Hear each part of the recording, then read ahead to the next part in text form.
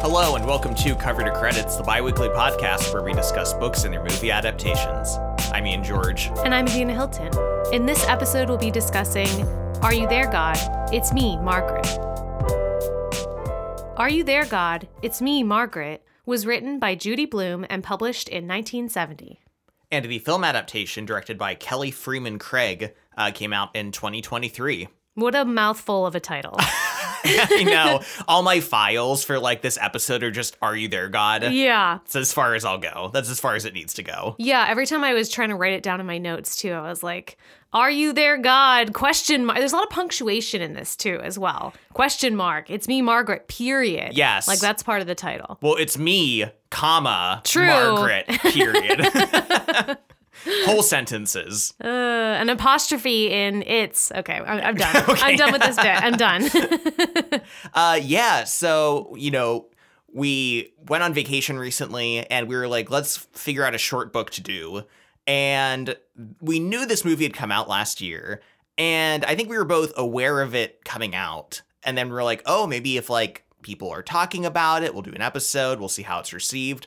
And even though it was critically really well received, I didn't feel like people were really talking about it that much. Yeah, I feel like it kind of flew under the radar. Yeah, which is very odd. I don't know exactly what month it came out, which can be a big factor, movies a lot of times get dumped into January if people aren't interested in them, that sort of thing. But we still decided to do it because generally we heard good things. And our announcement got a lot of really good positive feedback. People seem excited about this episode. So I think this movie, despite maybe not making the biggest splash upon its release, is only gaining momentum. I hope so. And of course, the book is, just hugely iconic, right? This came out in 1970, which is wild, yes. Right? And Judy Blume obviously is such an influential writer for children. Obviously, she wrote the Fudge books, Tales of Fourth Grade Nothing, Blubber, also Forever, which I read. And I read this book, Are You There, God? It's Me, Margaret, I think in my middle teens. I think I was a little bit old for it at the time, but I do remember liking it. But, it's just been reissued and reissued and reissued, and generations of girls have read this book. There's really not anything that stands out to me as being of its time. There's nothing that you read in the book and you're like, this is so the 70s, right? Sex education probably hasn't progressed at all since 1970. Not really. And I did read that Judy Blume did slightly update the material to reflect the more modern uses of pads and stuff. I think the way she originally wrote it, it was a different form of pad. And so that was changed. But I think that's really the only thing that was adjusted in this book. Yeah, well, I was curious reading it because, they're talking about only pads. And I was like, did tampons exist back then? There is a mention. They talk about it. Yeah, at least in the text of the version we read. But yeah, 50 years ago. Yeah, which is nuts. Do you know how old Judy Blume was when she wrote it? I'm not sure. Okay, because she's still alive today. Yeah. And, I kind of just assumed, maybe she was, middle-aged back then and, isn't around anymore. But she is, and she had, a walk-on cameo in the film as well, so. Yeah, and, she's been writing for a long time, too. Yeah. She just keeps churning out books. She's still writing new books. She has, in the past, at least 5 to 10 years, put out a new book. So, wow. She, and for a long time in her career, sometimes with these children's authors, they just write 30 to 40 to 50 books, in their lifetime. And that's not that big of a deal. No. But it's really impressive. And her legacy is just so important. And I'm really excited that we're talking about this book because, like I said, I feel especially for the time, but even now, to have a book that's just very frankly about a girl going through puberty and that being yeah, that's what this is about. And it's not that I don't mean not groundbreaking. Nothing crazy happens in this. Yeah. It's not an extreme story. It's not super exciting, but it's very real. Without getting too much into it now, something that I was really impressed by was in one way how universal it feels, right? Even the silliness of being that age, even though I wasn't a young girl going through puberty, just being a 12-year-old, you know, and like having like little secret groups and code names. And I'm like, that feels so real, right? So it's like universal in a way, but also it feels like very specific to Margaret as a character. And especially when you like are talking about like the religious aspect, this kind of like journey that she's going through. Like it also feels like, okay, this isn't just a insert yourself into the main role type book, right? Like it is a really specific and interesting story. Yeah, and let's get into Margaret as a character. She is 11, going on 12, and she lives in New York City with her parents. She's an only child. And right at the beginning of the book, we're told that she is moving. They're moving to New Jersey, moving to suburbia. Her life is just going to totally change. Yeah, we kind of see this play out in the film. I like the movie begins with like this montage of her at camp, which was kind of a lot of fun. Yeah, celebrating that like girlhood. Yeah. Ness of being at a girls' summer camp and the joy in that. And then she comes home and the news is dropped that they're moving. And like she's very upset. She doesn't want to go to a new school. Even if it's still close to the city, it feels like it's a million miles away, right? Yeah, and also part of the problem that she has with moving is she's super close with her grandmother. And this is her father's mother. I'm guessing that the grandfather has passed away at some point. Yeah, they don't really address it. He's not really mentioned, but Margaret and her grandma Sylvia are super close. She comes over all the time to hang out with Margaret. They hang out together. They just have like a really special bond. I think it's interesting, though, in the book, Margaret says like her parents were moving away to get her away from the grandma. Like maybe she's a little too meddling, you know? Well, and you know, the grandma, she's Jewish, and is very much like, oh, I hope you date a good Jewish boy, you know, when you start dating, and like seems to be pushing kind of not a religious agenda, but maybe something about that, you know? Yeah, and it seems like maybe Margaret's dad is like Sylvia's only child, and you know, Margaret might be her only grandchild. So she's really like, you know, she loves her a lot, but maybe she's a little too involved for the parents' comfort, you know? Yes. Early on in the story, Margaret begins talking to God. Yeah. And I think, I can't remember in the book, the movie definitely implies that this is like a new thing, kind of, right? Like this move and changing schools and all this stuff is like kind of scaring her. And so she's kind of reaching out in prayer, even though she didn't grow up religious, right? Yeah, in the book she says, like, my parents don't know that I talk to God. Yeah. And I do it, like, in my head without, you know, moving my lips so they won't know. It being kind of this secret thing for her, this little thing that gives her comfort and she feels like she can turn to as an outlet, right? And I love getting these little, like, almost little blurbs of her talking to God. It's almost as if she's writing it down, but we hear from her in the movie, like she says it out loud. And in the book, she says, like, I just think it in my head, you know, of being like, are you there, God? It's me, Margaret, kind of starting off each one. Yeah. Being like, we're moving and I'm really upset. Please, like, make it so it doesn't happen or make it so, like, New Jersey isn't that bad. You know, very much like an outlet for expressing her fears and hopes and dreams and things like that. I think it works really well in the film too. Like it's a really great way of like adding voiceover and like exposition and like what she's thinking on the inside in a way that like is just very natural to the story. Yeah. Like this is like an integral part of the story, her journey with religion and her talking to God. And so like hearing her voiceover prayers like fits really well. Where in other cases, like in movies, voiceovers sometimes feel like a crutch. Yeah. Here it feels like, I mean, not only I think is there room for it, but I think the script writing integrates it really well too. Yeah, agreed. So she goes to New Jersey, they move in, and no sooner have they kind of set up in their house, but who knocks on the door? It's Nancy Wheeler. And if you're like, that name sounds familiar, yes, that's also the name of the character from Stranger Things. I don't think there is a connection. I did look it up. I think it's just a common name. Well, it's like a generic 70s, 80s name. Well, and it's not just Nancy's last name in the show. It's also Mike Wheeler. It's like his last name too. So I don't think they would like think of her name first and then make that Mike's last name also. Yeah. But it is a very funny coincidence. It's a funny coincidence. Nancy is a lot. She comes over and immediately she's asking Margaret if she wants to run through the sprinklers. Margaret can't find her swimsuit, though, and Nancy's like, oh, you can borrow one of mine. This begins, like, immediately this, like, I don't want to say intense friendship, but, like, Nancy is kind of an intense person. So, like, she gives Margaret a swimsuit, and Margaret's like, and Nancy's like, oh, you can change in front of me. I don't care. Yeah. And, like, Nancy's like, all right, I guess. Like, that's kind of weird, but okay. And Nancy shows Margaret how she practices making out, which was so funny. Like, especially in the film, I think, with, like, the bedpost.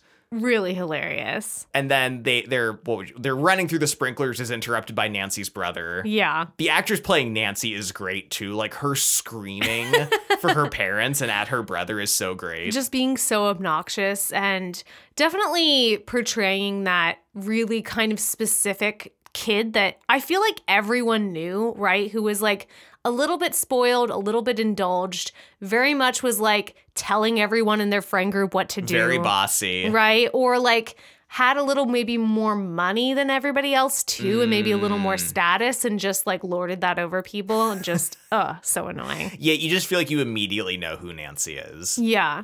They end up forming a club together with two other girls from school, Janie and Gretchen. Yeah. What's the club? They're called the PTSs, the Preteen Sensations. That's right. Oh, God. Also, I love in the book, they give each other different names. Yes. Like Veronica and Mavis, but then they abandon that because it's too confusing. Yeah, they have all these rules for their secret club. They're like, we're going to have secret code names. Nancy decrees that they all have to wear a bra, right? Mm-hmm. Another girl's like, oh, we have to have boy books where we write down who we're in love with every week and we show each other, right? And you can't lie. Yeah. It's a strong rule that you can't lie. It's very silly, but it is really nice for Margaret, I think, to have this instant connection with these girls right away and to feel accepted. And even though Nancy is a lot, right, she really kind of does take Margaret under her wing a bit as like the new girl at school. I think she's a great balance of elements where like on one hand, right, she's really obnoxious, but on the other hand, she's never like too much. Like you're never annoyed with Margaret for being friends with her. Yeah, yeah. There is a really funny scene with them at one of their club meetings though. Their chant. Yes. we must increase our busts. I remember being so embarrassed reading this for them. Yeah, I was like, I would never do this out loud because if anyone heard me, I would like explode of embarrassment. I think that's like the power of Nancy though, right? The fact that she can convince all of them that like this is something she does and works and they should all do. Yeah, they're trying to get their boobs to grow and they're like pumping their arms but sideways, almost like they're rowing. Yes. I think it's funny because in the book you read it as a chant, right? But in the film they are so aggressive. Oh my God. Their faces are like contorted. We must. Oh my God, so hilarious. There's a great part. It's like the second time they do it, but like they're looking at a Playboy and they're like, oh my God, this says this girl is only 18 years old and she's got like double D breasts.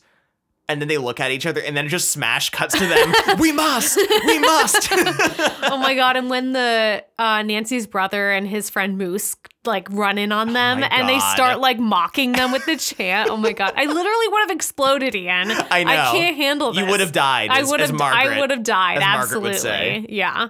Similarly, kind of going in parallel with Margaret's story in the film, we get more of an insight into her mom. Yeah, I think this actually really works well for the movie.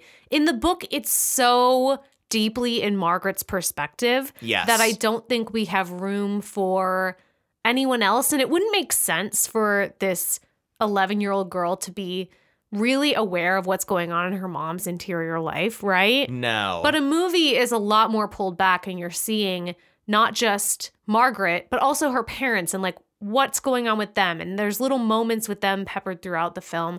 And I think that kind of works better for that medium. Yeah, I mean, there's some subtext, I think, in the book that you can kind of maybe extract what's going on with the mom a little bit, even if Margaret isn't like actively aware of it, right? For sure. But yeah, her mom is played by Rachel McAdams, who is fantastic. Oh my God. In this movie. She's great. I'm like, why aren't you my mom? I know. Great mom energy. Awesome hair, too. Still looks great. Oh my God, her hair is amazing. Yes. And yeah, so like she has given up like a lot of her hobbies, like teaching painting and art, and even like her own painting and art. I love that scene where she puts the art supplies in the closet. Yeah. And like shuts them away. Yeah. Almost like she wants to be so indifferent. And when they're trying to convince Margaret that moving is actually a great thing and it's going to be awesome, the mom is very much like, I won't have to teach anymore. I'll be home with you. I can like be the stay-at-home mom that I've always wanted to be. And you can tell that maybe she's felt guilty. Yes. About not being there for Margaret through her childhood and having to work. And now being in a situation where she can like kind of do maybe what society expects of her. And I mean, this is like 1970, right? Yes. So for her to want that, like, and to feel that pressure makes a lot of sense. When I read that the director kind of added this part, I mean, obviously it's not really in the book, but she was like, these were a lot of things that she was feeling and experiencing, being like a working mom, and sometimes that guilt of not being around for your children as much as you'd like. There's a great visual metaphor in the movie that I love, where from the previous owners of the house, there are squares on the wallpaper where previous like paintings had hung. Oh, yeah. Or things just hanging on the wall. And I think that's such a good visual representation for the lack of things on the wall, like where the mom's art like should go, but isn't there, that like absence. Mm-hmm. And she's almost like she doesn't know who she is. Like she tries to become this like stay-at-home mom, this good person who takes care of Margaret, who cooks, right? She has some poor cooking attempts, and also like someone who joins the PTA, right? She joins all the committees. She wants to be involved in Margaret's school. And then she can't decide on how to decorate the living room. Yes, she's stuck. There is a crisis of a lack of furniture, which is very great. And she just can't make up her mind on what to order. I find this really interesting because this part only is the part that's in the book also. Yeah. This part of the mom's personality where they don't have living room furniture. Like Margaret mentions that. And honestly, by the end of the book, there's no word on whether we get living room furniture in the book. This isn't an arc in the book. There's no resolution to this. And I'm like, what's going on with the mom? Is this just like a funny detail that Judy Blume put in? Or is this like kind of an insight into her larger character? And clearly, you know, making the movie, the director was like, let's like zero in on that and be like, what is that? What's going on? Let's psychoanalyze this. Yes. But I really do love these moments with the mom. And of course, Rachel McAdams is amazing in this and just does a really good job of showing this nuanced mom, right? Yes. Yeah, she does a fantastic job. I also feel like I should give a shout out here to the actor playing the father, who is Benny Safdie. And if you don't know who that is, he is one of the two Safdie brothers who directed Uncut Gems and has also acted in a lot of stuff himself. He was also in a previous film he directed, Good Time. He was the brother to Robert Pattinson. He was in Oppenheimer that came out this year, apparently. He was in this. He's in a project, a show with Nathan Fielder that he helped create and is also acting in. He's having a huge year. Yeah. But I've never seen him in something comedic like this. And I have to say, I think it's easy to not realize what a task he had, because like the dad is in some ways kind of a klutz, like kind of a little of a doofus, right? Like he cuts his hand in the lawnmower. Yes, right? The lawnmower incident. But also, at least in the film and the way he's conveyed, like he's also funny intentionally. Like he's got a good sense of humor. Like I love him dragging the lawn furniture into the living room. Yes. Like that's a great moment, right? But then he also has to like put his foot down and have more serious scenes that are like more intense and more like character driven. Like he kind of has to balance these elements of the dad in a way that all feels like believable and of the same character. Yeah, I mean, he doesn't have as much screen time as either Margaret or the mom, but I think when he is on screen, he does what he's meant to do, and he does it really well. Like, he has really good chemistry with Rachel McAdams. He has really good scenes with Margaret, and it just feels like he is this kind of lovable, well-meaning, a little bit silly dad, right? Yeah. And I'm like, why isn't this my dad? I need these parents. Like, these parents are great. They're fantastic, and I would have never guessed Benny Safdie would be in this movie, but like I'm here for it. Like, he's proven himself. Yes. Let's talk about school, though, because Margaret is starting a new school. She's in 6th grade. It's not a great time to be alive. Middle school is not the best. Just be alive at all. No. Not changing schools just to exist. No, honestly, I think 6th to 8th grade is like the worst time. I mean, it really in your is. life. Yeah, it's pretty rough. Let me ask you, did your middle school include 6th grade? So I had a really, really, really weird middle school experience. So Okay. that's also why it was the worst years of my life. Okay. But like 6th and 7th grade, I was in a Christian school Yeah. that was private. So everything was really weird because it was so small. And then in 8th grade, I was homeschooled, which was Right. horrible. Yeah. So yeah, not Okay. Because I know it's different for different people. Like, my elementary school included 6th grade. So honestly, 6th grade wasn't that bad for me. Because, like, you're at the top of the pile now. You know, you're the biggest kids in school at that point. Then 7th and 8th grade, it wasn't a separate school, but it was tied to the high school. So you were around like seniors, like high school seniors, and you're just so much smaller and like ready to be picked on like as middle schoolers. So it's like, it was like very intense when you got into 7th grade. Yeah. But some kids go to a different building. Where, yeah, the 6th grade is sometimes looped in with that middle school. Yeah, it really depends on the time you went to school, the school, right? And your community and all of that. But you know what? It's just a tough time for a lot of reasons, not just school related. I mean, you're going through puberty, right? Mm-hmm. You're navigating crushes and romantic relationships with the opposite sex or with whoever you're into. And so it's just like very intense. It is. She meets some other kids. You know, this is where she meets Janie and Gretchen for the first time, who become part of the club. But she also meets Philip Leroy, yes, who is like the hot boy in class that like everyone has at the top of their like boys list in the club. Yes. And then there's also Laura. And Laura is a girl who stands out from all the rest because she hit puberty so much earlier. So she's just taller and more developed than like all the other girls in her class. Yeah, Nancy is immediately trash talking Laura when they're hanging out and is like, oh, like she doesn't use these words, but she basically implies that Laura is a slut. Yeah. Says, oh, my brother says that he goes behind the A&P, which is like a grocery store, with Laura and like they feel her up.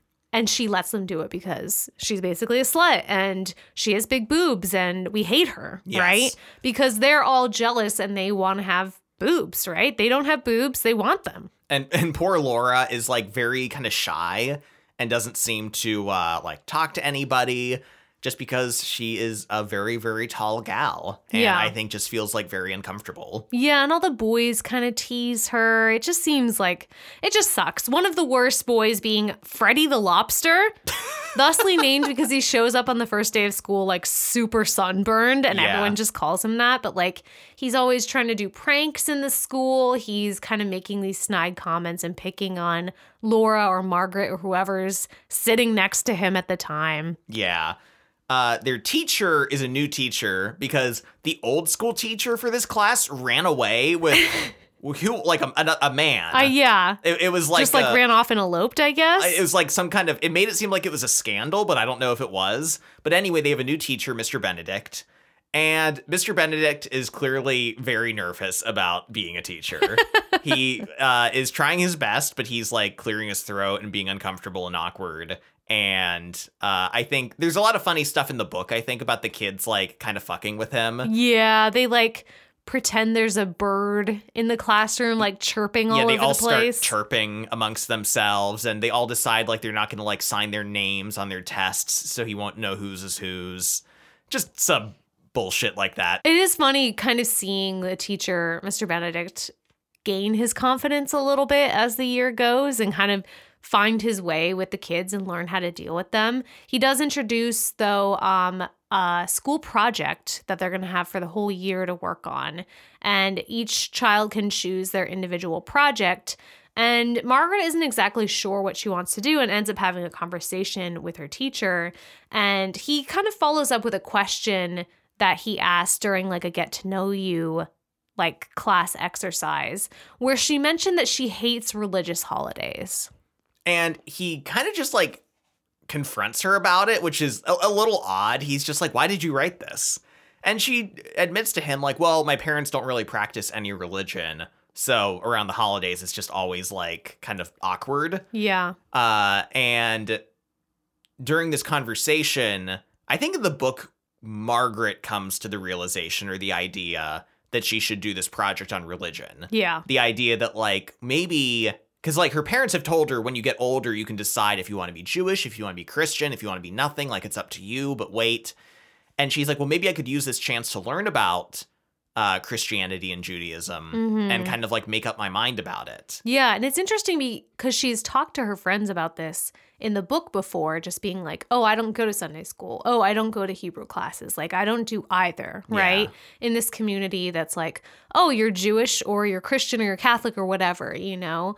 And in the movie, it's definitely more like the teacher kind of suggests this project for her. But I do think this is interesting. And the movie brings up him asking about her family, which ends up leading to a conversation she has with her mom in the movie where they discuss this whole situation. And the book kind of just lays it out for us, I think, textually as background, but not necessarily as a conversation. Yeah, but Margaret, in the book, she just explains it that she doesn't see her mom's parents anymore because when her mom met her dad, who was Jewish, her parents, who were devout Christians, were like, you're going to hell if you marry that man. And if you choose this lifestyle or whatever, we can't be a part of your life. Yeah. And disowned her, basically. And like you said, like the book just kind of lays this out for us early on. But in the film, Margaret asks her mom about this because she doesn't know this backstory. And this is such a good scene. Oh my God. Like, amazing. I mean, Rachel McAdams, like, does so well in it. She's so good at crying, but trying not to cry. I love how uncomfortable she is, clearly. Yes. Like, she obviously was not expecting Margaret to ask this, right? And it seems like the only reason Margaret is asking it is because she had this conversation with her teacher and it's brought it up in her head.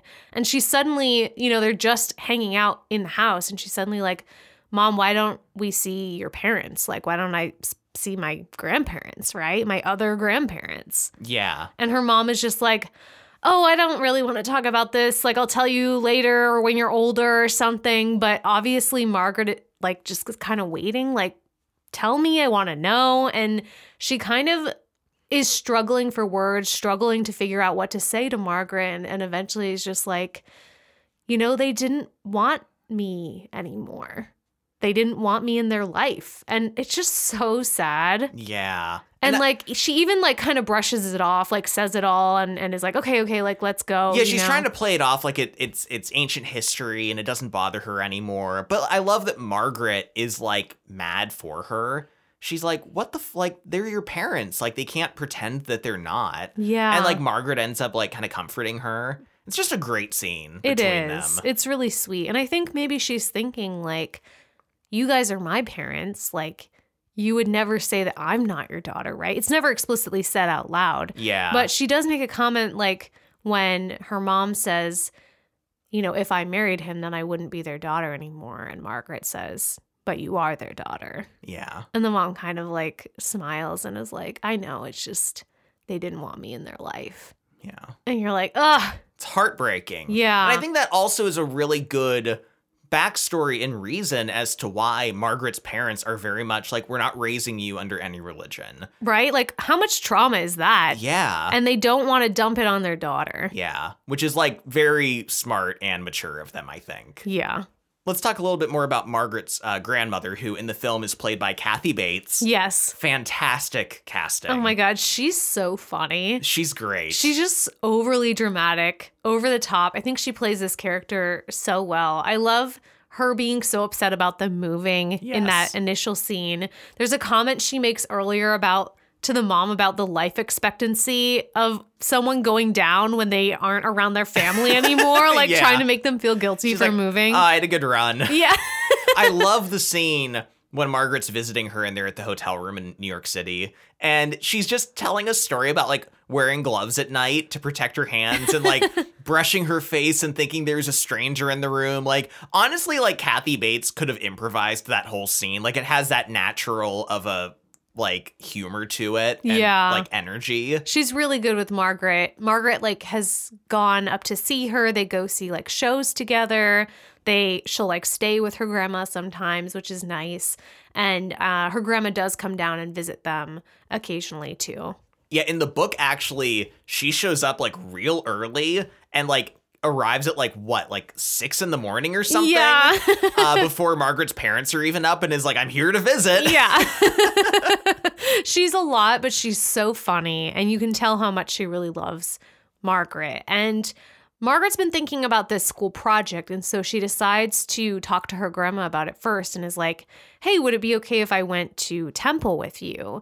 And of course, her grandma's like, oh my God, yes, you're finally going to be a Jewish girl like I've always like pressured your family and wanted you to be. Yes, and Margaret tries to like explain that that's not what it's about, but like there's obviously no talking to her. So they go to temple, and I really like the way this scene and other like church or temple service related scenes are depicted, where it's like it's a lot of things going on that Margaret doesn't really understand, but like there's some nice singing, there's some nice aspects to it that she enjoys, right? But it's like, did she have a connection with God necessarily? Like, she doesn't think so. Yeah, I love in the book her trying to pay attention, but then a lot of the service is in Hebrew, and then they're talking a lot, and she starts like counting the hats on the women. Yes. There's like 8 brown hats, 2 black hats, 1 red hat.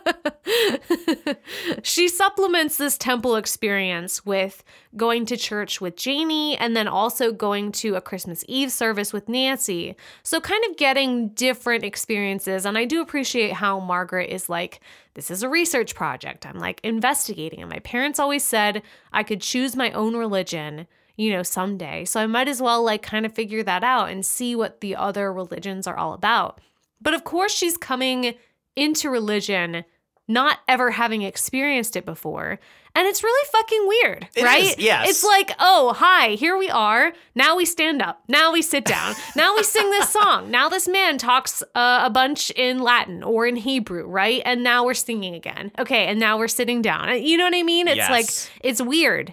And I think that weirdness is what she's feeling a lot. Yeah, and I think it's something that, like, if you are a member of a church or a religion, like, you just get used to the routine of it as much as anything, right? Like, just knowing what to expect. But that, like, new, fresh experience of it through Margaret's eyes is, like, very funny. And I like that she acknowledges, like, hey, the music was really good, right? Yeah. I also liked in the film, Janie is black. And so the church they go to is, like, a black Presbyterian church. So, like, the music is like up a notch, right? Like it's very like high energy and like happy and a like little bit joyful. of a different experience. A little bit of a different vibe, right? Than like the other church she goes to with Nancy, like more of a contrast. Yeah.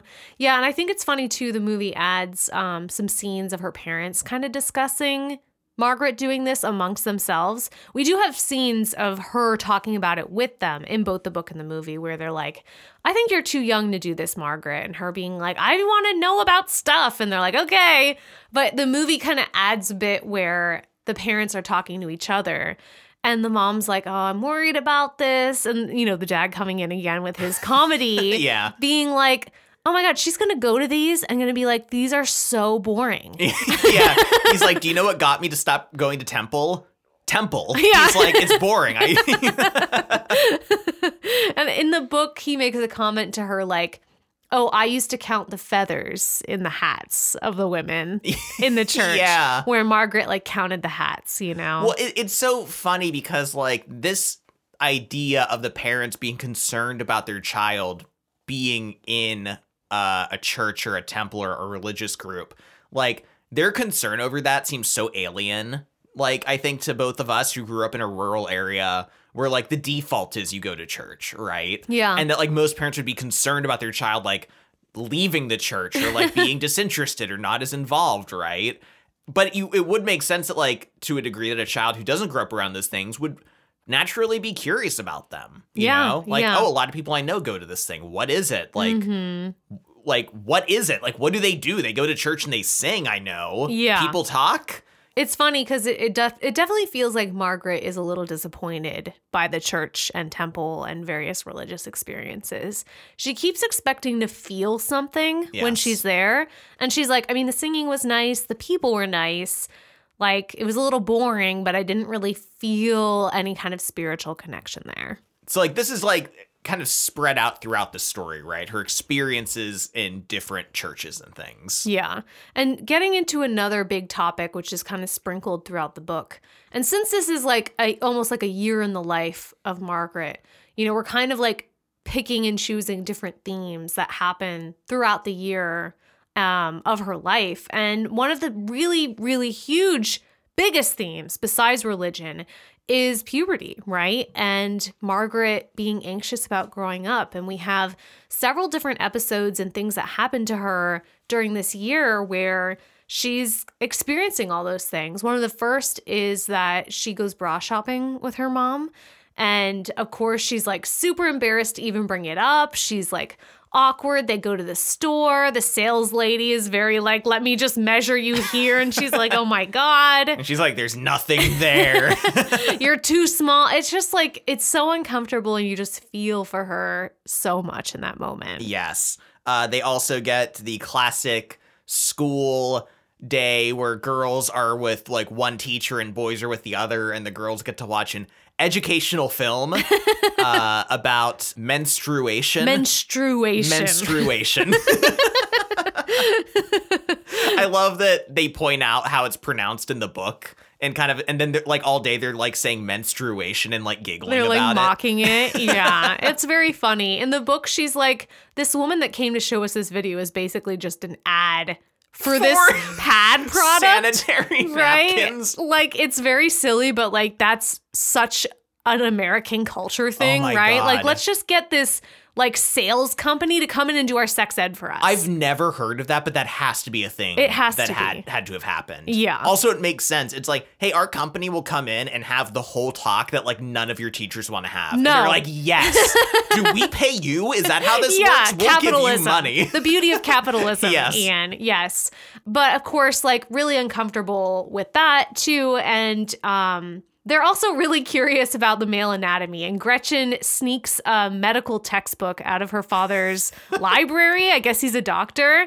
And they're looking at an anatomical drawing of a penis. It's very funny. Something about, like, it's just kind of like a cross section, right? There's not even like any exterior detail, but like it's the perfect amount of like no detail, and yet they're like just looking at it like, oh my God, it looks so weird. And there's like nothing to even really look at, but it's so funny. I love this. Margaret ends up stealing a Playboy magazine from her father and bringing it to the club, and the girls are looking at the women in the centerfold spreads, right? And being like, oh my God, look at her boobs, right? This was also so funny because Playboy, like, whether it's true or not, are like, this girl, Summer, is only 18, right? They're playing up like how young the women in there are, like Gross. I said, whether that's true or not. But like, I love that idea that they're, oh my God, this is only like 6 years away for us. Yeah. In 6 years, we're going to look like this. And they're like, how are we going to get our boobs to this? And then they're doing their bust exercises. I must. Right? It's just really, I mean, like, this is so real, you know, just feeling that anxiety about growing up, that concern about like, what will it be like for me when I'm older? What will my boobs look like, right? Like, how will I feel later? That self-consciousness, you know, getting your first bra, wearing it, feeling like, oh, will people see that I'm wearing one? You know, will people notice? What about getting my period? Will people know? Like, there's just so much societal and peer pressure, and also just anxiety about like who you're going to turn into. And I just really want to like compliment the actress here who plays Margaret. Yes. I mean, when's the best time to bring her in up? every scene, but especially in these really vulnerable, embarrassing moments, you know? Yeah. She's really doing so well. Her name is Abby Ryder Fortson. Oh my gosh. Amazing. Unbelievable. I mean, like, this movie like requires like a solid like actress, right, to like carry the movie. And she is just so phenomenal. Like her range, how she has to like you said, convey so many feelings of like being self-conscious or like fucking depression or anxiety, and like when she's fighting with her parents, like she has so much range that this movie gets to show off. It's unbelievable. And she's so cute. She's adorable. She's so cute. Like your heart immediately is like, oh my God, this little girl. She's so vulnerable. She is. And you just root for her, right? I don't know. She's perfect, Ian. Yes. She's the perfect little girl. I'm really excited to see as an actress where she goes, because I mean, unbelievable. Yeah. The other thing I wanted to say too that I love about this story in this movie is how it focuses on a age range, like kids hitting puberty, right? That you have to have kids that age. You can't age them up at all, right? You can't have a 16-year-old play this. No, you can't. You can't, really. Because they're not flat-chested anymore. No, and I mean, like, I don't know, the age of the girls in the lead roles may vary by, like, a couple years, maybe, but, like, that's a narrow window that you have to, like, be hitting, right? With, like, the age of the girls. And we're always laughing / sometimes complaining about movies that depict high school with actors who are like in their late 20s. And it's just so like, sometimes it's fine. Sometimes there's a reason maybe, but there's always something that's like, it doesn't really capture that high school experience because you have like fully grown adult humans pretending to be like they're 16, you know? Yeah. But, like, the kids in this movie are the ages, at least sure, they seem to be the ages that they're supposed to be in the story. And, like, all of the actors who are kids in this are great. Yeah. Like, Nancy's great. Gretchen and Janie are really good. Even, like, the small bit players like Philip or...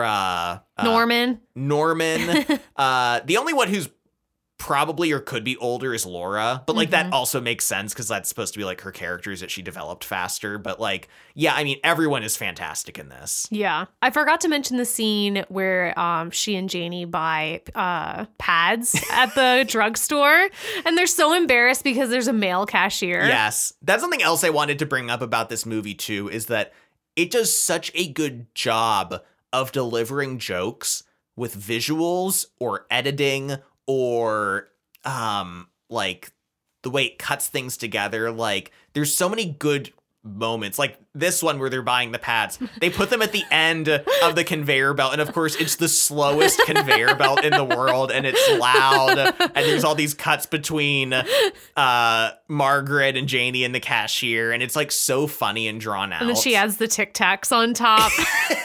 Yes. Or the scene like after they're looking at the Playboy and it cuts to them doing their exercises and chanting. I loved the shots of when it's Christmas time. They're showing different houses on the street decorated for Christmas, decorated for Hanukkah. There's music, and then it cuts to their house and it's just desolate. There's nothing. It's like dark and like depressing. No furniture in the living room. Furniture. Like it does so much with like filmmaking as a tool, right? Yeah. I mean, there's a lot of comedies that rely on like comedic actors, right? Ad-libbing, improvising, that sort of thing. But like, I always appreciate a film that really utilizes a full spectrum of what's available in this medium to like derive humor. Yeah, no, I totally agree. So many really funny and good and just like perfect moments in this movie, like this one with buying the pads, yes. Right? They also they get invited to a fancy birthday party for their classmate Norman. And this is a fancy event. Like they're all supposed to dress up, which is very cute and sweet because I don't know if I ever went to a party like this, but you can imagine it, right? Yes. This is like a fancy party. This isn't like a Chuck E. Cheese like birthday party, right? Yeah. You know, so they're all getting dressed up. I love the scene of them getting ready for the party. This was a moment where I really appreciated like the range of even the actress like playing Gretchen. Like at one point she's trying to leave the house and the mom's taking photos and she's like, "Mom!" And then she like strikes a pose. And she's like, "I'm trying to go." And like, then she strikes a pose again. Like, it was so funny. I also really liked because Janie is played by a black actress. seeing how Her Janie's hair Yes. was like gotten ready for this party and how her mom like washed her hair, how she straightened her hair, the things that they did differently, kind of alongside seeing Margaret and Gretchen and Nancy getting their hair done and putting their dresses on and things like that. I really appreciated getting that added in. Yeah, the thoughtfulness of that moment, you know, that her prep might be different than theirs. Yeah, but just as valid in that moment. They're all getting ready, right? Yeah, they're all having a good time. Yeah. Then they get to the party, and once again, this was such a great moment of editing where they're all in the car, they're all crammed in the backseat. Giggling. They're giggling, they're laughing, they're squealing and excited, and then it smash cuts to them at the party, and it's like dead silent. Like everyone's just awkwardly standing around. Boy-girl party, right? Yes. The awkwardness of a boy-girl party where everybody's on opposite sides of the room, right? They end up breaking the tension a bit. In the book, like, the boys are spitting mustard on the ceiling for, like, a while. Yeah, you see it in the film, but it's like a whole thing. And then Freddie the Lobster, like, rips the pocket off Nancy's dress. It's an intense party. Like, rips the pocket off. But then, this is not in the movie. They just cut to being like, okay, let's get the game started. And they're spinning the bottle, of course. Yeah. I love in the film, they do it so, whose party it is? Norman. Norman spins it and gets Janie, and he kisses her on the cheek, and then she spins it and she gets Norman. And they're like, let's do something else. Yeah, let's switch up the game. So they switch it to 2 minutes in the closet. Yeah. Which I'm more familiar with the 7 minutes in heaven. Yeah, I also was like, am I misremembering this? Maybe this is the middle school version. This is the middle school They only version. have a 2-minute tolerance. I didn't understand the numbering system. No. Like, I thought they would be drawing numbers, but they're saying numbers. So there's kind of an element of, like, if you remember someone's number, you can intentionally call that Choose person. someone. Yeah. Once again, oh my God, the shot of the boy who gets Laura. And when Laura stands up and is just towering over him. I know. It's so funny. It's so relatable because, you know, that's like what happens all the time, right? Yeah. Boys hit their growth spurt a lot later than girls do sometimes, so that height difference can be really awkward. Margaret does get her number called by Philip Leroy. The most handsome boy in the class. And she's so excited to go into the bathroom. They don't have a closet. They go into the bathroom. The riz that this kid has. Oh my God. He's sweeping back his hair. the swagger. And gets her first 2 little kisses. Yeah. It's very cute. Yes. And she's just like over the moon about it. She's so happy. I love later when she's relaying it to Nancy. She's like, he kissed me multiple times. I think 5, like I lost count at 5. And you don't know if she's intentionally lying or if literally in her mind she's like, it was 5 can't- times, Yeah, she right? can't remember. Yeah. She's like so stunned by it. Let's go to the grandma again. I love that the film, we get a little bit of perspective of her on her own as well. Kind of like the movie shows us the mom. And it's just a scene of her doing a to-do list. And what was it? Dust and the crossword. The daily crossword. And clearly she's like just feeling bored, right? Without Margaret and her family around. She kind of like doesn't know what to do with herself. Yeah. And she decides to take a trip to Florida. Mm-hmm. So she ends up going down to Florida and kind of like mingling with other people her age, right, in that community. She ends up meeting a guy and kind of having a boyfriend, which is great for her. I love what a surprise this is in the film. Like at one point, it's just a scene of her and this man, and she's like flirting with him. It's great. Yeah, she's writing letters to Margaret. They're, talking to each other on the phone. And there is the kind of plan that hopefully Margaret will be able to come and visit her in Florida, potentially on spring break. Yes. So that's the plan. But everything changes in Margaret's social life when Gretchen gets her period. Yes. They've been waiting. All of them have been anxiously waiting for their period. And they've promised to give each other all the details when it happens to one of them. And Gretchen is the first. Nancy is very put out by this. Yes, she's very upset. She thought she would be the first. And I love, like, Gretchen tells them just, like, what happened and how it felt. But they're like, but no, like, there's more to it. Tell us. And she's like, that's literally like the whole story. I have nothing else I can tell you. They're just so desperate, right? Because they want to believe it's going to happen for them soon. So they're like, is there a sign? Is there some way to like look at the clouds and see that it's going to happen for me, right? Once again, there's such a good cut in the movie where Gretchen is telling all of them, like, I don't know what to tell you, but I just feel totally different now. And then it cuts to Margaret praying, and she's like, dear God, please let me get my period. Like, okay, like, she's like rapidly she's so like desperate. begging him. Yeah, and then at one point, Nancy's on a trip and just sends Margaret a postcard that all it says is, I got it. I got it. That bitch. That bitch, right? And So, Margaret yeah. in the movie just like rips the postcard to shreds. She's so put out by it. She's so upset. She's like worried that, and she asks her mom, when did you get your period? And she says, oh, when I was 14. And she's like, what? And then she's like, oh yeah, I have a cousin who actually got it when she was 16. And like, this is not good news for Margaret. No, she's like convinced now it's like never going to happen. And then she ends up going on this trip with Nancy's family to New York City. I think they see a show and then they go out to dinner. Nancy's brother is also there and his friend Moose, who Margaret kind of has a little bit of a crush on. Yes, I love this. I also love the kid playing Moose in the film. He's a likable kid, but he's not like the way Philip is depicted, right? Yeah. I think it's just that he's a little bit older, right? Yeah. And he's friends with Nancy's brother. He's a little mysterious. He mows their lawn now, you know. She like watches him from the window. Yes. But she is hanging out with him in this scene. And Nancy totally cock blocks her by being like, we have to go to the bathroom together. But Nancy's in the bathroom and Margaret's there with her. And then suddenly Nancy starts freaking out and is like, get my mom. She's crying. Margaret's really confused, gets Nancy's mom. And then Nancy's mom is kind of like, oh, you know, go to the vending machine thing and get her a pad. It's her first period.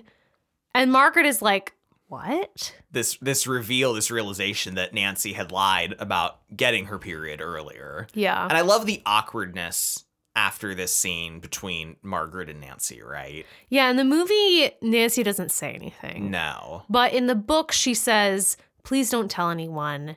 I thought I got it when I sent you that postcard, but I didn't. I promise. Like, I didn't know. I'm really sorry. Please don't tell anyone. And, you know, you're like, how could you think you got your period and not get your period? It's a very clear blood or no blood situation. Yeah. But maybe she did, right? Uh-huh. You could kind of go either way with like, maybe she really did think she had it, or maybe she just wanted to be like the second person in the group to get it if she couldn't be the first. I mean, it makes absolute sense that Nancy would lie about getting it, right? Like just a bold-faced lie, not like a misconception. Yeah. I was actually so certain that Gretchen was lying at first when she said she got it. I'm like, one of them is going to lie about getting it. Yeah. And I mean, even if she did maybe not intend to lie in the first place, she continued with the lie, right, to the whole group and acted like she had and didn't correct anybody. So Margaret is definitely like upset by this and is like, I can't believe Nancy lied about this. Like, can I trust her? What else has she lied about? You know? Yeah. Things just kind of like keep getting worse. There's one scene that's like really stupid but funny and also sad for Margaret where it's her birthday and she sits next to Philip in class and he just like pinches her on the arm and goes like, what's the rhyme? A pinch to grow an inch. Yeah. And you know where you need to grow the inch. Yeah. And Margaret's like, what the fuck? I know. And I love in the film, she's just storming home. She's like, I hate Philip. I hate him.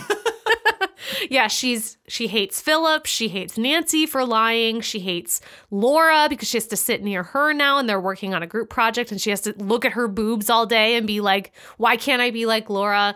This is also super relevant, right? Because she's getting the teenage rage, Ian. The angst is coming on strong. Yeah. And she's like, I was never this upset when I was 11. And I'm like, that's part of the deal, baby. Yeah. You want a period, you want boobs, you also get the rage. Uncontrollable bloodlust and anger involved with it. I wish she would have just punched Philip in the face. That would have been really funny.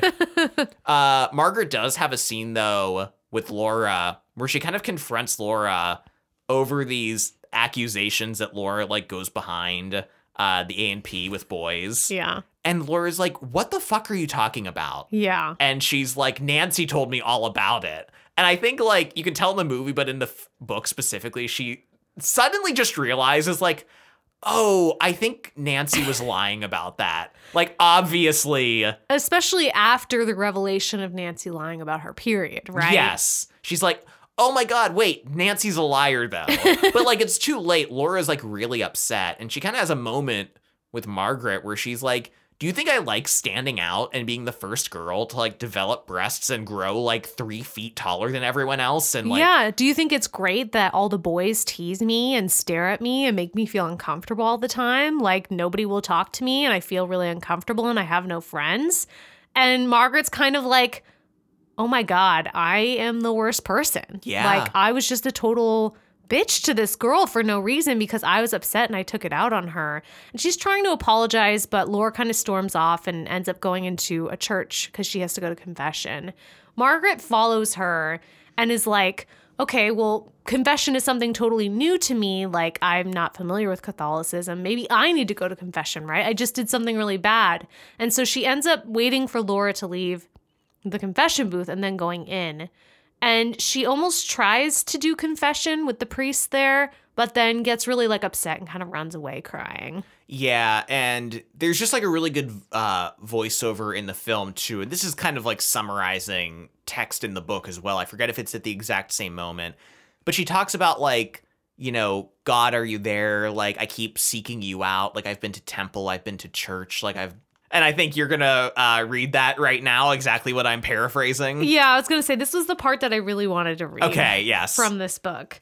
So she says, are you there, God? It's me, Margaret. I did an awful thing today. Just awful. I'm definitely the most horrible person who ever lived, and I really don't deserve anything good to happen to me. I picked on Laura Danker. Just because I felt mean, I took it all out on her. I really hurt Laura's feelings. Why did you let me do that? I've been looking for you, God. I looked in temple.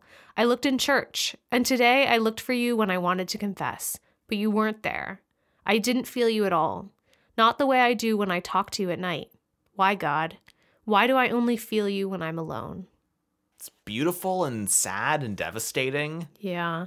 And I mean, like, so relatable, even, like, for her who is, like, seeking God out in these different areas, right? But, like, if you grew up religious, then you've certainly at some point had the experience, like, of trying to have that feeling, right? Of, like, wanting to connect with God and just, like, not getting it, right? You're just like, where are you? Like, I don't feel this, right? Mm-hmm. Maybe not always, but, like, you almost certainly have had that before. And, like, I think that passage captures that feeling so well. Yeah, and I think it's so nuanced because she's on the brink of realizing something, but she's not there yet, right? Yeah. Where she's like, why do I only feel you when I'm alone? It doesn't make sense.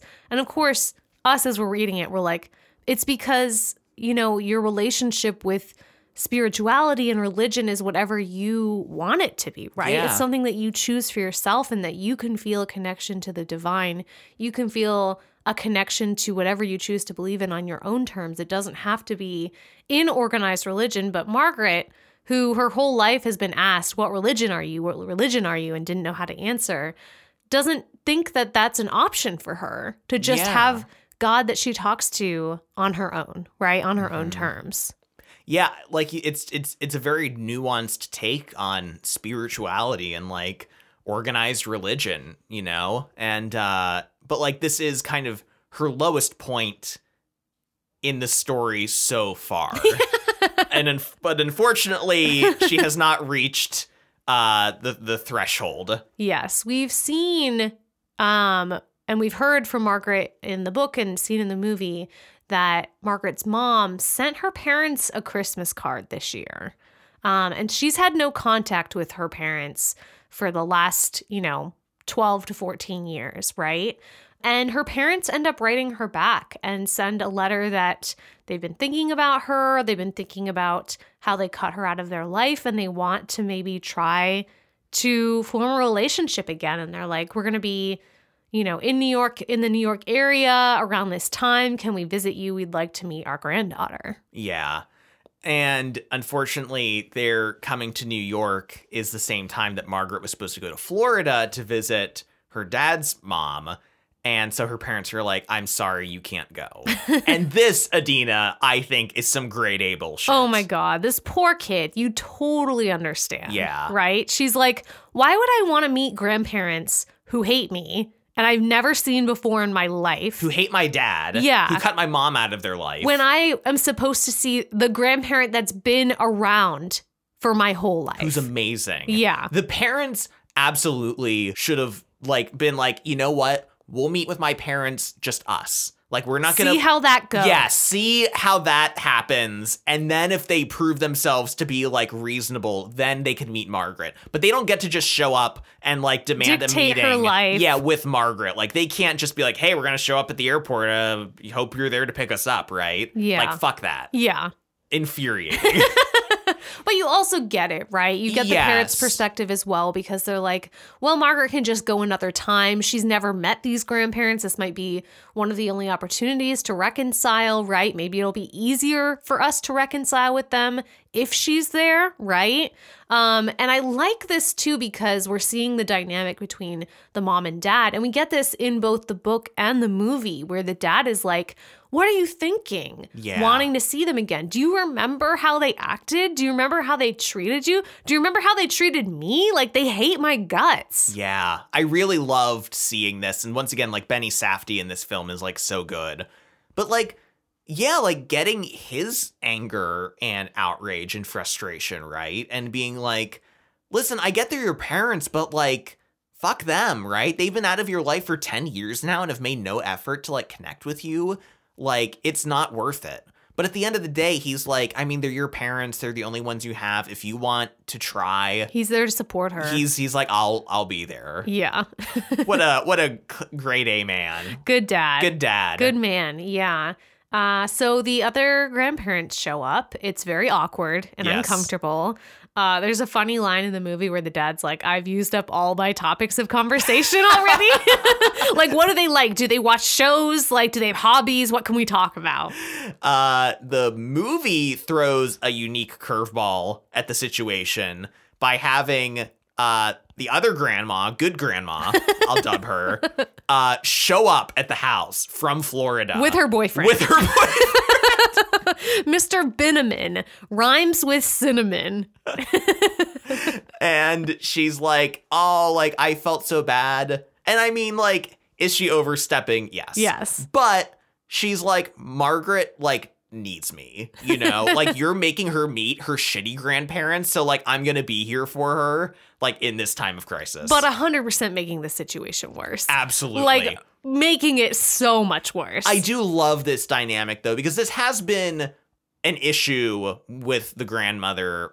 The good grandmother throughout, right? Of her kind of like pressuring Margaret to be Jewish. But it's never really been presented as like a problem. It's more like, she's quirky. That's right? just grandma. That's grandma. But here you see her kind of almost coming to the level of her other grandparents, right? Yeah. Of pressuring Margaret. Mm-hmm.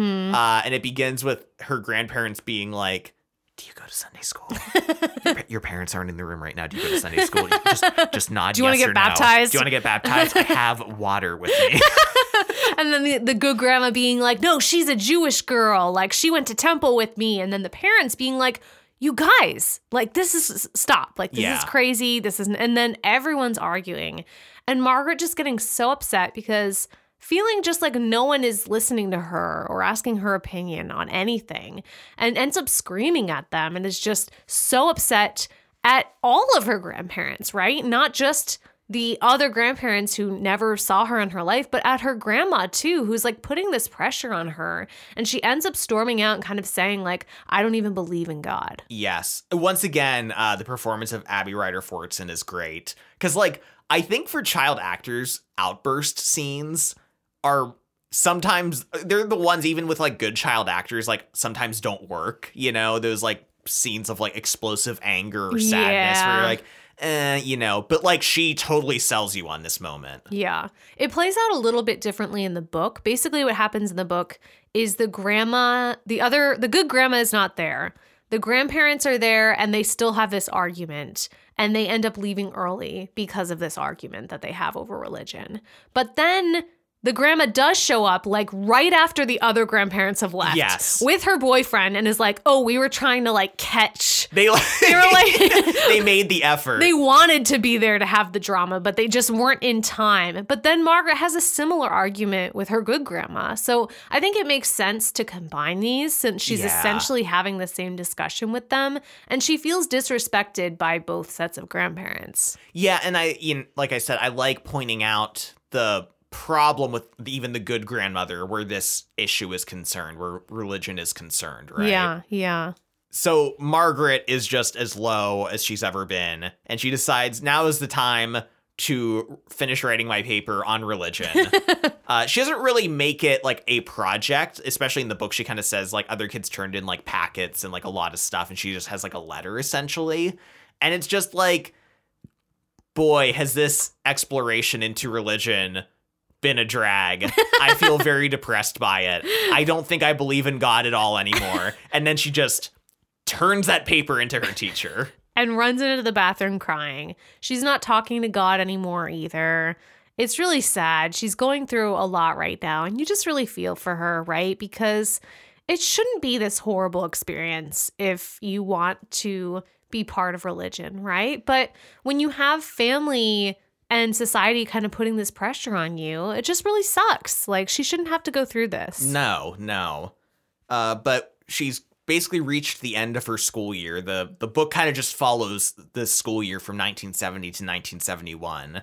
And it's the end of the year now. Yeah, and they have kind of this wrap up in the book and the movie of like, the school year is ending, you know, what's happening with Margaret and her friends, and they're saying goodbye to their teacher.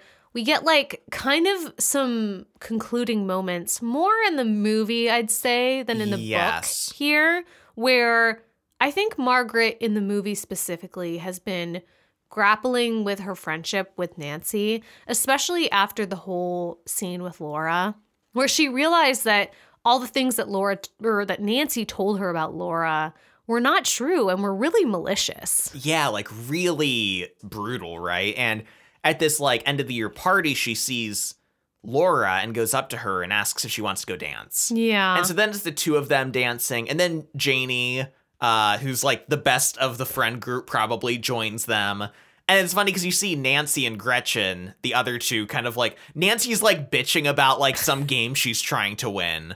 And you see her look over, and it's just kind of like a sad moment, right? Where she sees them dancing by themselves. And I think this is the perfect way to end this dynamic or allude to its ending, right? Yeah, because this is so true in terms of like the friendships you have and lose during this time in your life, right? A lot of times in middle school, it is a dramatic fallout, right? It'll be a big fight or a big thing that happens. But most of the time, it's just really subtle, right? Yeah. You just stop hanging out with someone, whether that's because you are in a different grade and you don't see them as much anymore, you're in a different classroom, or you don't sit together, or you just like aren't interested in the same things, you know? And I think the movie is showing us that like Margaret's kind of realizing that Nancy isn't really someone she wants to hang out with, and she feels badly about the way she treated Laura and that she wants to be Laura's friend. Yes. And I just like that the movie and book two, it never devolved their friendship into like, oh, then they get in a big fight and have a blow up, or like Nancy does something like really cruel to Margaret and starts bullying her. Like it avoids all of that and just kind of has this, especially the film, this like really quiet ending to their relationship where it's more implied than said. Yeah, really subtle, but I think really, really well done. And then we also kind of get a wrap up here with the mom's character. And we've seen a little bit more with the mom in the movie throughout the movie. We saw at the beginning her really wanting to like form this new life for herself. But we saw like a couple moments where she wanted to paint again and was frustrated and unable to do so. Her having to deal with this PTA and they're cutting out these stars. Oh my God. Only to find out at the end that like they were going to put the stars on the ceiling of the gymnasium. And Nancy's mom, who is the head of the PTA, who she's working with, makes some comment about like, it's so sad that like those were a fire hazard and we couldn't use them.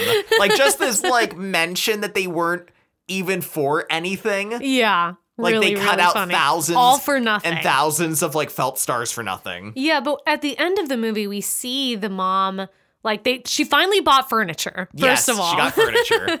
And then she is teaching a painting class. Like it looks like it's maybe a community class for adults. And then she runs into Nancy's mom, and Nancy's mom is like, oh, la, la, la, PTA, PTA. And Margaret's mom is like, you know what? I just don't want to do it. Bye. I love that for her. I do too. Yeah. Just the not caring. It took one school year. Yeah, it broke her. Of her to not care about the PTA. Which is unfortunate because her mom is probably the person who should be in something like that. But like, you know what? She has to like watch out for herself. Do her thing. Yes. The year's ending. She gets one more moment. Margaret gets one more moment with Moose. It's different in the book and film. In the book, she goes out to confront him about lying about the Laura stuff. Yeah. She's like, hey, I know that stuff about you going behind the A&P with Laura isn't true. And something he's like, about the phrase going behind the A&P. I don't know why. It just sounds so like... It gets you. So old to me. Yes. But she's like, I know that's all a lie and that wasn't true. And he's like, who told you that? And she's like, Nancy.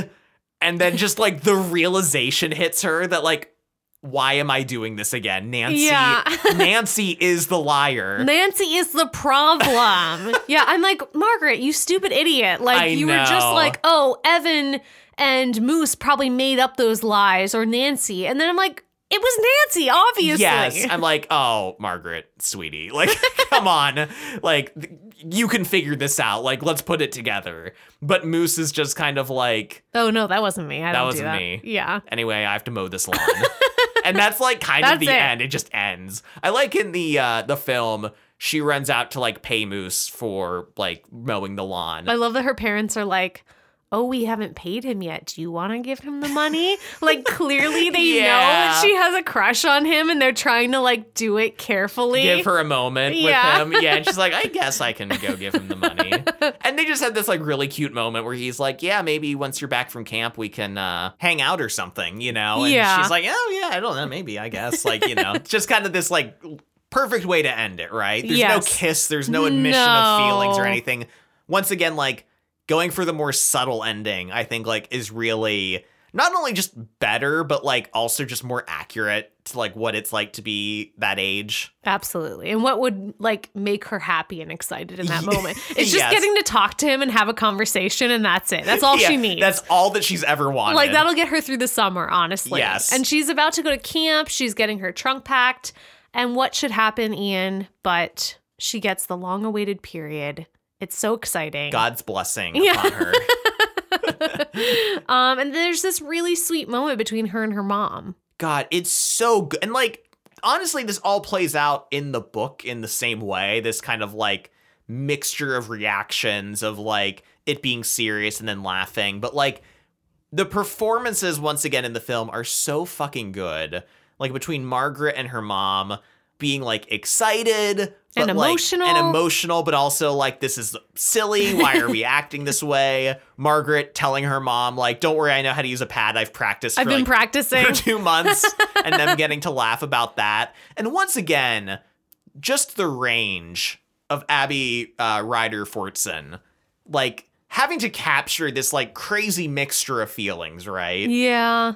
So good. And also Rachel McAdams being like happy and crying and like this, getting to share this moment with her daughter. This is an important moment, but also like we're silly for crying about it, you know? Yeah. It's a really sweet and touching way to like end the story, I think. Yeah. Yeah. And I think it is really impactful for Margaret. And it's a good way to end the movie and the book to be like, I finally got my period. I think the irony to all of this is that in my head, the synopsis of this book, or what I thought it was about, was like, oh, a girl gets her first period, and then that's almost like what kicks off. Oh, yeah. You know what I mean? Like, you could imagine that being like she gets her period, you know, and then it's about that. But it's all the lead up to that, which I find like really interesting. Yeah, and this seems to repair her relationship with God as well.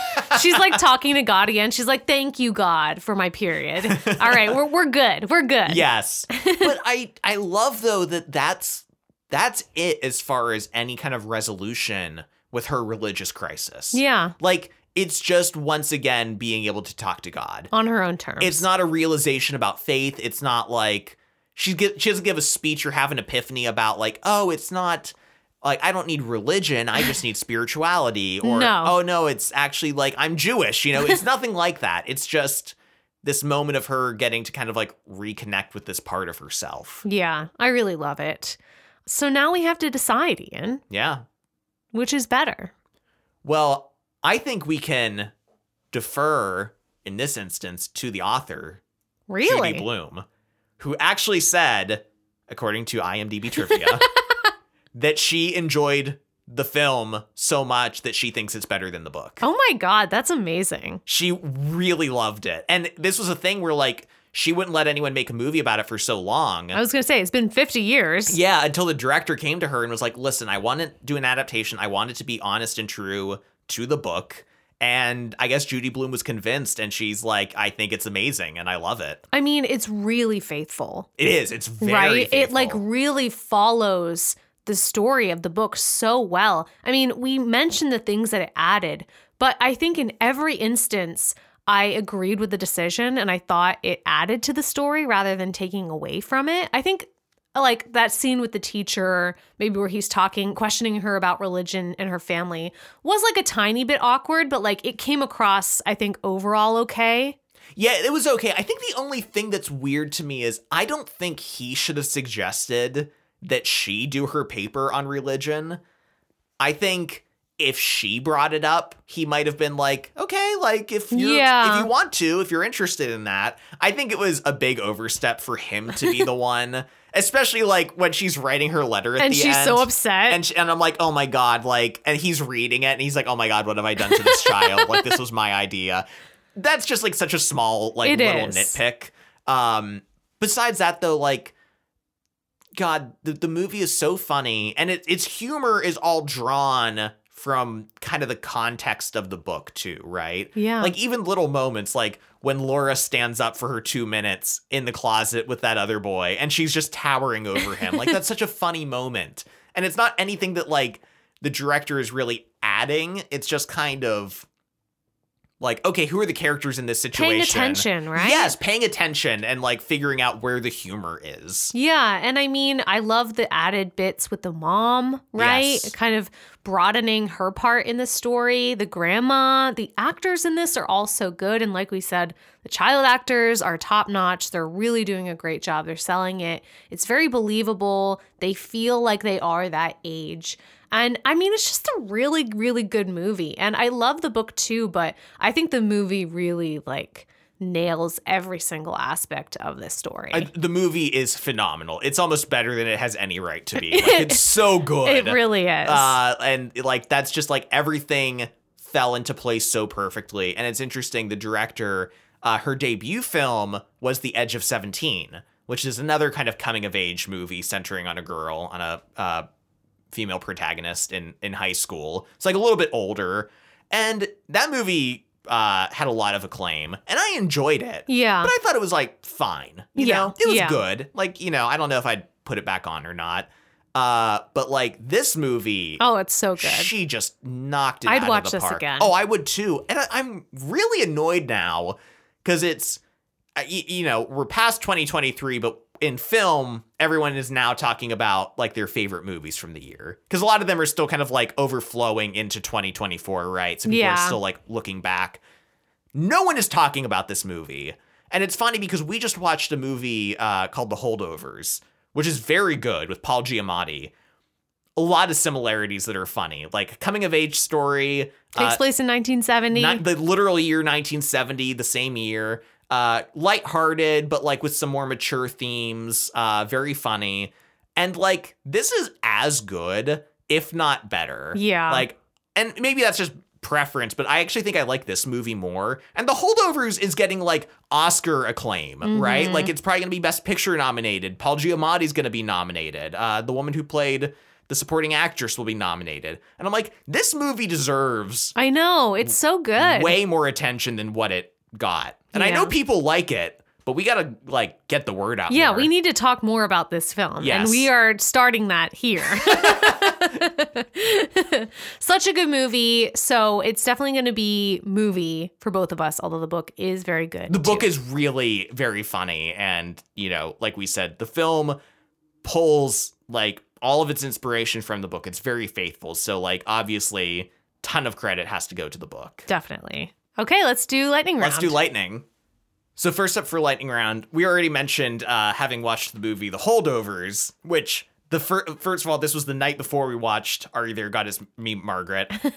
Both movies take place in 1970 to 1971. Yeah. Both movies cross that. And then both movies have great soundtracks, and both movies feature the song The Wind by Cat Stevens, which is the end credit song for Are You There, God Is Me, Margaret. Yeah, I thought that was so funny. Like when that song came on, I'm like, oh my God, this was in The Holdovers too. Like the connections and similarities between these two movies is like very funny. Yeah. And then I also just wanted to mention the part in the book and film that was very funny where Margaret insists on wearing her loafers without socks. Oh to my school. gosh, yes. And the mom being like, are you sure you don't want to wear socks? And she's like, I'll be fine. And especially in the film, it just cuts to like the back of her legs. Oh my gosh. And like the raw blisters that have already formed. It's so relatable. You're like, it's not cool to wear socks. And you're like suffering. The things I wanted to mention for lightning round were in the book. There's a whole section where they're going to have like a dance and they have to learn how to square dance. Oh, yes. And Margaret talks about how mostly the boys were just trying to step on their feet, and some of them could even do it in time to the music. Like they were good dancers because they could step on the feet they were so like well. intentionally like timing it so they could step on their feet, which I thought was so funny. And then one other thing I wanted to mention is the scene in the movie where Margaret and her mom are shopping for bras, and Margaret puts the bra on and they're trying to struggle to get it on, and she's like, how does it feel? And Margaret's like, I already want to take it off. And she's like, welcome to womanhood. I loved that line, and that was an addition to the film, Or too. I think she says, I can't wait to take it off. I cannot wait to take this off. Yeah. Yes, I wrote that down. That was a really so funny relatable, line. Margaret. So relatable. She just immediately knows, like, this is not good. This is not going to be good. Well, that wraps up the episode for us. Thank you so much for listening. We really enjoyed doing this episode. Yeah, and if you'd like to support the podcast, you can do so on our Patreon. Our patrons at any level get all of our special fun stuff, which is monthly bonus episodes, access to our Discord, priority episode requests. So if there's an episode you'd like us to discuss about a book to movie adaptation that you love or hate or whatever, best way to do that is to become a patron. Yes, you can also follow us on Facebook, Twitter, Instagram, all those social media handles. You can find all of those at covertocredits.com. Also, leaving us a review or star rating in Apple Podcasts or Spotify or any platform that you listen to us on is also super helpful. Yeah, and we appreciate it. Yes. Thank you so much for listening to this episode. We'll see you next time. See you next time. Bye. Bye.